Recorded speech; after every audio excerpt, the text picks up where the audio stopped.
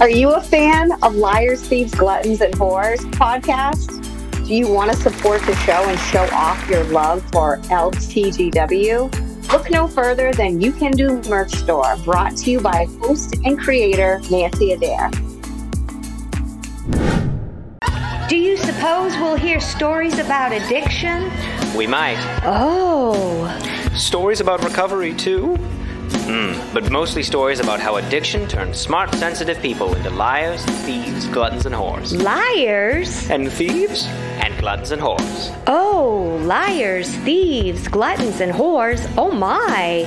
Liars, thieves, gluttons, and whores. Oh, my. Liars, thieves, gluttons, and whores. Oh, my. Welcome, welcome, welcome. You are on the air with me, Nancy Adair, the host and creator of Liars, Thieves, Gluttons, and Whores, the podcast that brings you stories from both the dark side and the light side of addiction and recovery. And each week we have marvelous guests. In this season 3, they are all artists in recovery. So today's guest, I'm so pleased to have with me Meredith Mustard, who is a painter, a printmaker, a calligrapher, and a bookmaker. And that's not a bookie, a bookmaker. So thank you so much, Meredith, for agreeing to be on LTGW with me. Thank you for having me. And Meredith, when we say that you're an artist in recovery, what are you recovering from? I am a food addict, so that is my main recovery. I'd say probably I'm a codependent as well, and I could qualify as an alcoholic, but my recovery work is with food addiction. Nice. And how long have you been in recovery?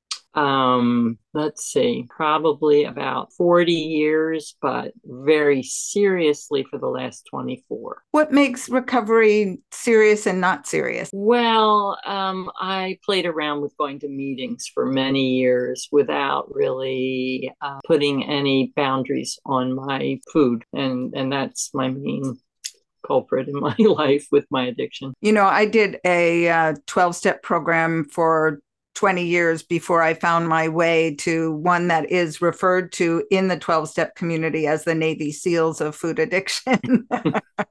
And the worst thing about the former program, I'm trying to remain anonymous enough by not mentioning them by name, was that you created your own food plan. And for a food addict, making my own decisions about what I put in my mouth was really insane. So it didn't work. Oh my. But I resisted the other program because of the commitment, which I called rigidity at the time, but it was really my reservation about committing and going to regular meetings and having a sponsor who I talked to, who I told the truth to. That's even more serious than just talking regularly with a sponsor, is opening up and being honest. That took me a long journey. Yes, ditto.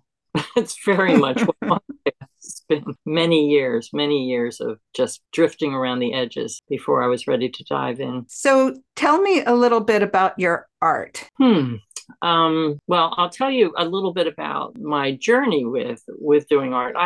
I've considered myself an artist, I think, pretty seriously since I was in third grade. I mean, I recognized that this was something that was really important to me. And so I continued, that got me through high school. That and playing basketball. And I did end up eventually getting to art school in New York. And a lot of my path, especially going to art school, was an experience of, I would really love some artist, that I would put on a pedestal, and then I would paint. I was a painter primarily at that point. And I think I was trying to paint their paintings. And I was a very competent painter, but there was nothing to write home about. And then when I did finally get abstinent with food, when I really put the boundaries on the food and I really worked a program and a spiritual program around it, almost immediately my paintings changed. And it was remarkable to me, even my experience changed. Before you talk about the change in your art, I want to go back to being a serious artist since third grade, because I don't think of third grade as serious artists, although I did have the OBGYN who delivered my son said she practiced surgery on her dolls. There's a sense of knowing. And I also heard, I don't remember how to source it, but this quote story about a little boy that goes to this man and says, what do you do for work? And he says, I teach adults how to draw. And the little boy said, you mean they forget? Like art is a natural part, or creativity is a natural part of our young lives. And then it gets, for many, somehow squashed. Yeah. And so now I'll let you tell the audience about your shift in your art. Well, and I can tell you about being an artist in third grade. I remember drawing a locomotive engine, which is not usually what the girls were drawing anyway. But I drew it, and my memory, of course, I don't have it anymore. My memory was that I just kept in details, and so I had all these details. And then the teacher said, now get out your crayons and color it. And I was like, no way, I'm not coloring this. This is a great drawing. This is like, to me, it was important and it was complete. And putting crayons on it crayons are so crude. They would mess it up. This is third grade. But well, I love it.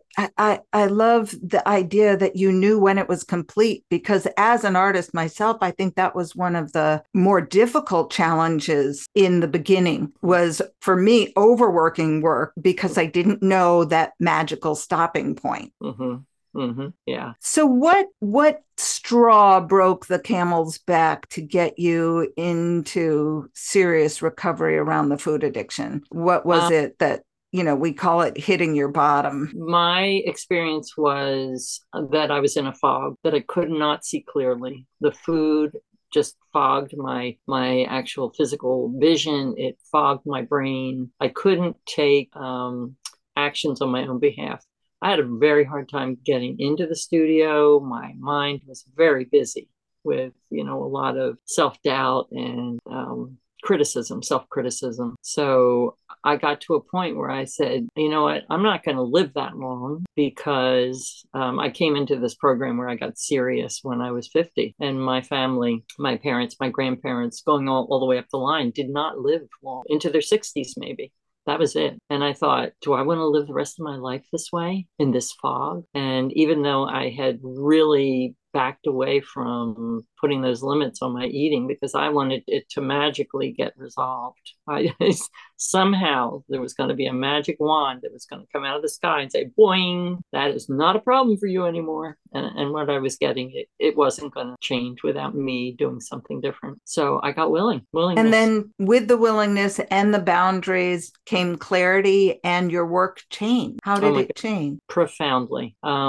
I started playing. I started having fun with it. It wasn't like a serious that I had to prove myself or prove anything. I still had those voices. So I would be in the studio and I'd be painting. And at that point, I was putting my hands in the paint. I mean, I had kind of a classical art school education. And all of a sudden I was just playing. And this voice would come in my head and say, what are you doing that for? Nobody's going to like this. This is really weird. And I spoke back to that voice. And I remember very specifically saying, well, thanks for sharing, but I'm having fun here, so back off. And then I just kept going. Oh, I have so much to say about that, having a dialogue with the inner critic. And first, I wanted to tell you a little story about a woman artist that I collected after she had a shift in her artwork. It's Allison Goodwin. And she used to do plein air painting. And then her work changed dramatically, and I fell in love with it. And she called those paintings inner landscape. And what she did differently is she got on the floor and she played. And they were mostly with oil pastels, and just I still cherish a couple of them that hang in my dining room and have for decades. So the inner critic is something I talk about a lot. And I think that it's pervasive with artists, that we're more sensitive than the average person. And the inner critic, I referred to mine as the inner terrorist for a long time. It wanted nothing short than to annihilate me. And I heard on another podcast recently, this man said the inner critic has no crisis in confidence. And it was Alan Berger, I think, said that. And I was like, oh my God, that is so true. When my inner voice tells me that I'm a shit or that my work doesn't count or, it's not good or good enough, I believe it because it sounds so confident. And I have learned over a passage of time not to discredit it or even try to argue with it, or certainly not to get rid of it like bully a bully. It just doesn't work. I've come to acknowledge that the inner critic was always there to protect me. And I say thank you. And then I say no thank you. Like I say thank you for your concern. Here, have a cup of tea. I'm going on and, finishing this work, or I'm doing this way, or this piece is complete. Yeah. I mean, that's basically what I was doing. Yeah. You speak on, but I'm not going to have tea with you. Right. Well, a lot of people, I named a talk, how to retire the inner critic. And then I changed the name to how to embrace the inner critic. And no one wanted that talk, because they have that, I can't embrace my inner critic, or I can't embrace my anger. I can't embrace that shadow side of myself. So and for me, even this podcast, it's the dark and the light side. I really think that both coexist. So tell me about a dark moment in recovery. Dark moment in recovery. Well, I mean, some difficult things happened while I was in recovery, one of which was my husband got dementia. And that was hard. I think I backed away from a lot of my artwork during that time and just said, just play simple. I made earrings, real simple earrings with beads. I collected beads and I made earrings. I could sit down and make a pair of earrings, in 10 minutes. And I think it was a rough time because I didn't know what was happening, actually. He was changing tremendously for the first couple of years before there was any recognition, there really was something wrong with his brain. So during that time, I would go into the studio and I really had a hard time painting that, life was just impinging on it. So that was a tricky time. Yeah, it sounds like there wasn't enough bandwidth for both. Right. Kind of like that. Yeah. And how long did you care for your spouse before he passed? So there were a couple of years of that going downhill, not knowing what was going on. And then there were a couple of years of eventually getting him into care and overseeing it while he was still able to relate.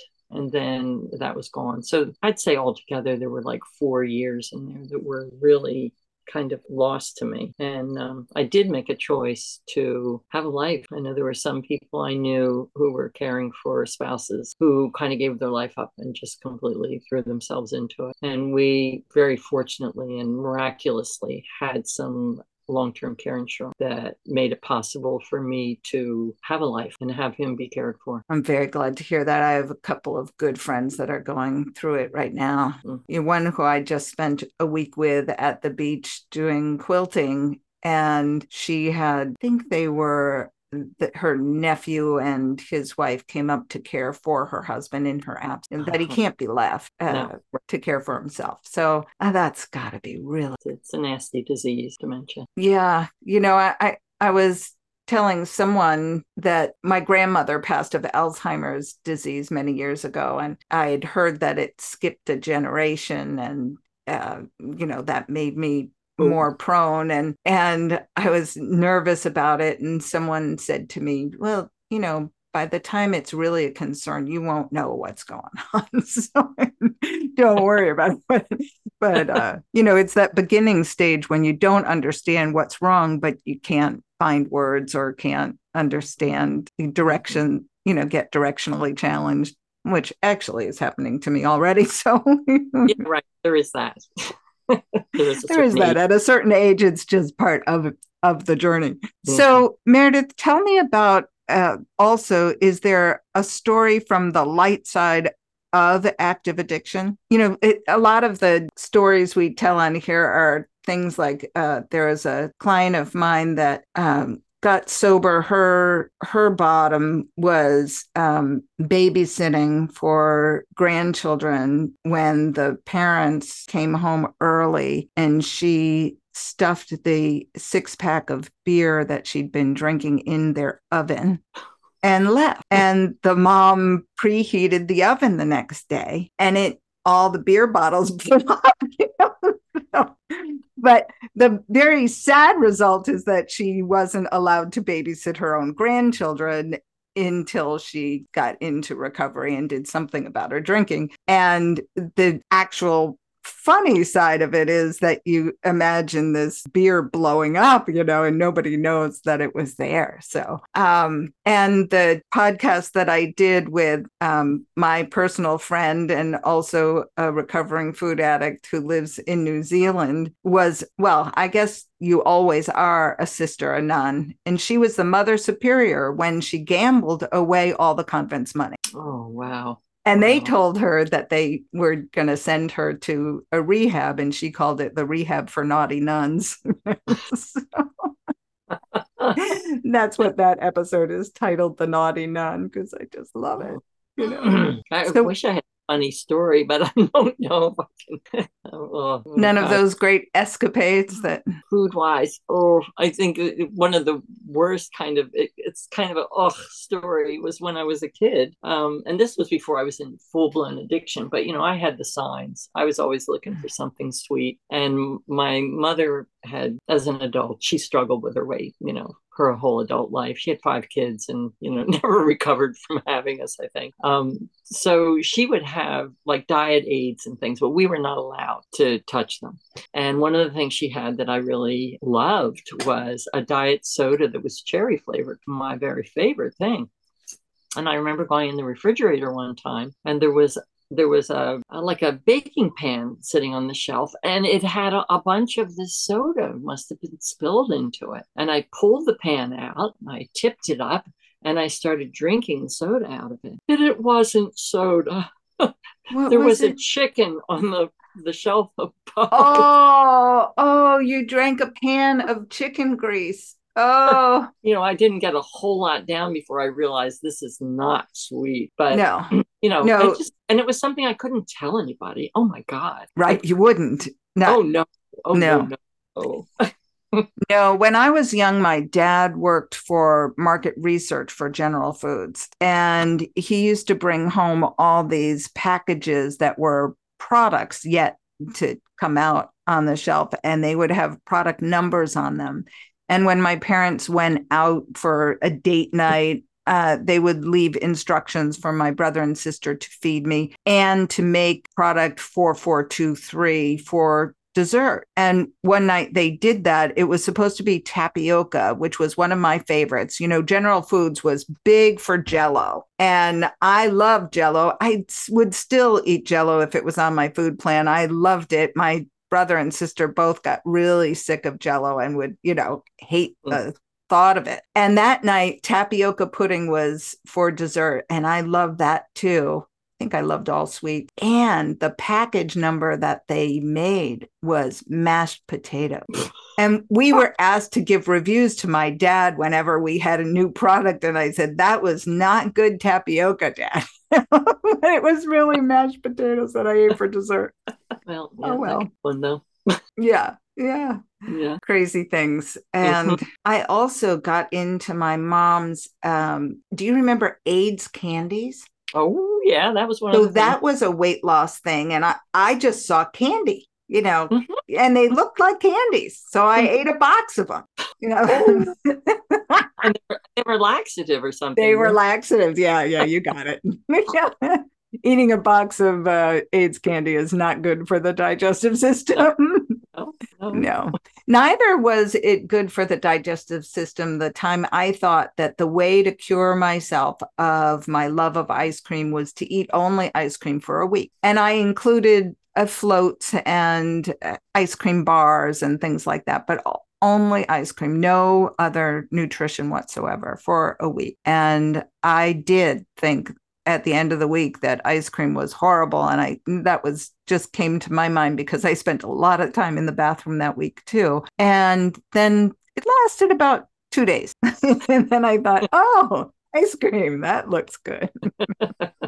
That's funny. Now, I do have another kind of interesting story from early on my history as an artist. When I was in fourth grade, this has all happened really young. I was at the shore, and I remember the moment I was walking across the dunes over to the neighbor's house from where we stayed. And I said to myself, when I grow up, I'm going to be a really good artist and nobody's going to know it. Because I was so scared of being seen and being criticized. There was just something in there, but it felt safe to me. No, I can still be a really good artist because I just won't, nobody will know it. And I learned that actually from the neighbor I was going to go visit, who was an older man, had been in a car accident with his parents. I think they both died, and I'm not sure if he was the driver. And he became reclusive, but he was a well-known artist in Philadelphia at the time.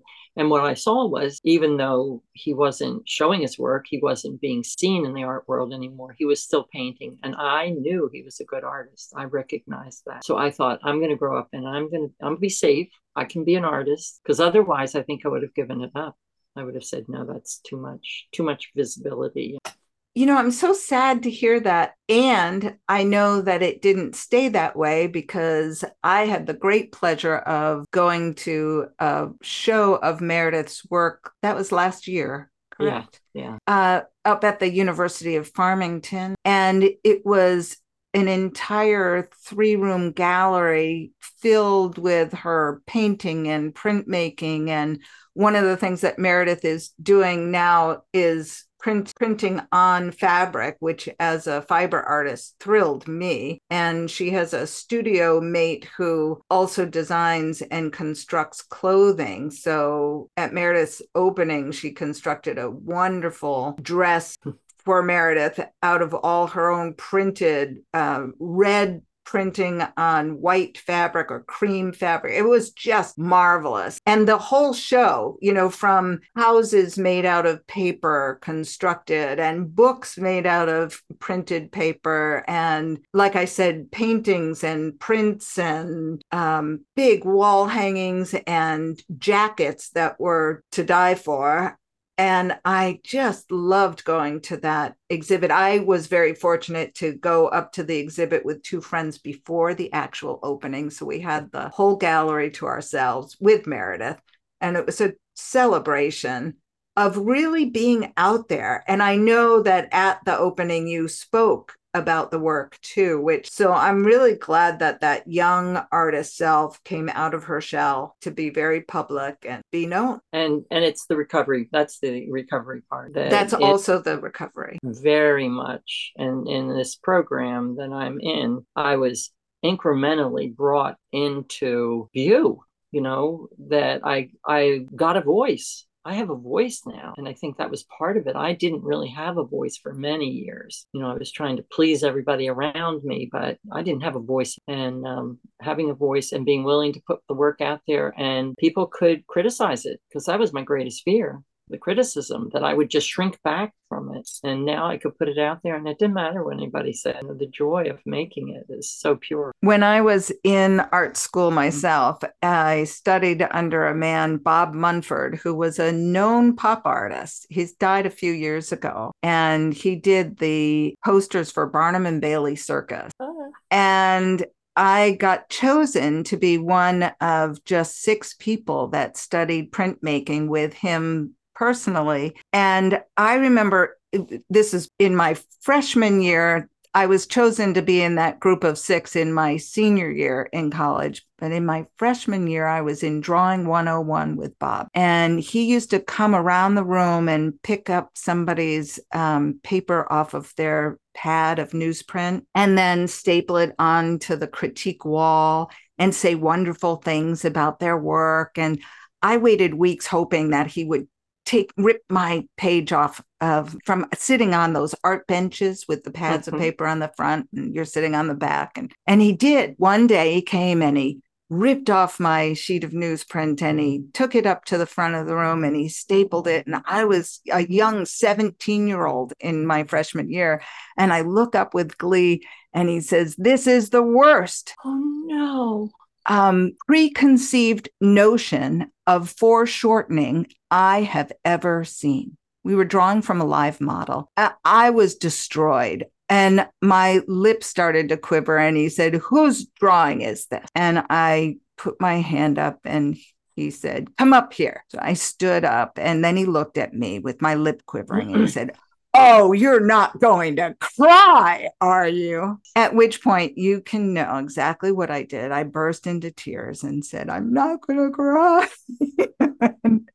And I was so embarrassed. It's so fortunate that I went back. And, I think art teachers in the 70s thought that they needed to give us backbone with tough criticism. I've heard it from Elizabeth Gilbert too, talking about, writers. And she says, don't go to college for writing, and I'm so glad that I did create some backbone. And however, just like what I was saying about the inner critic, I never forgot. I mean, that's a long time ago. Yeah, I can quote it. 50 years has gone by and I can still remember. I can't remember any great accolades that people gave me, but I can remember that one because it almost cost me going into the arts at all. Ooh. Yeah. So recovery is good for our finding our voice. Oh, that's the one other thing that I wanted to say as we draw to a close is I've just finished this last week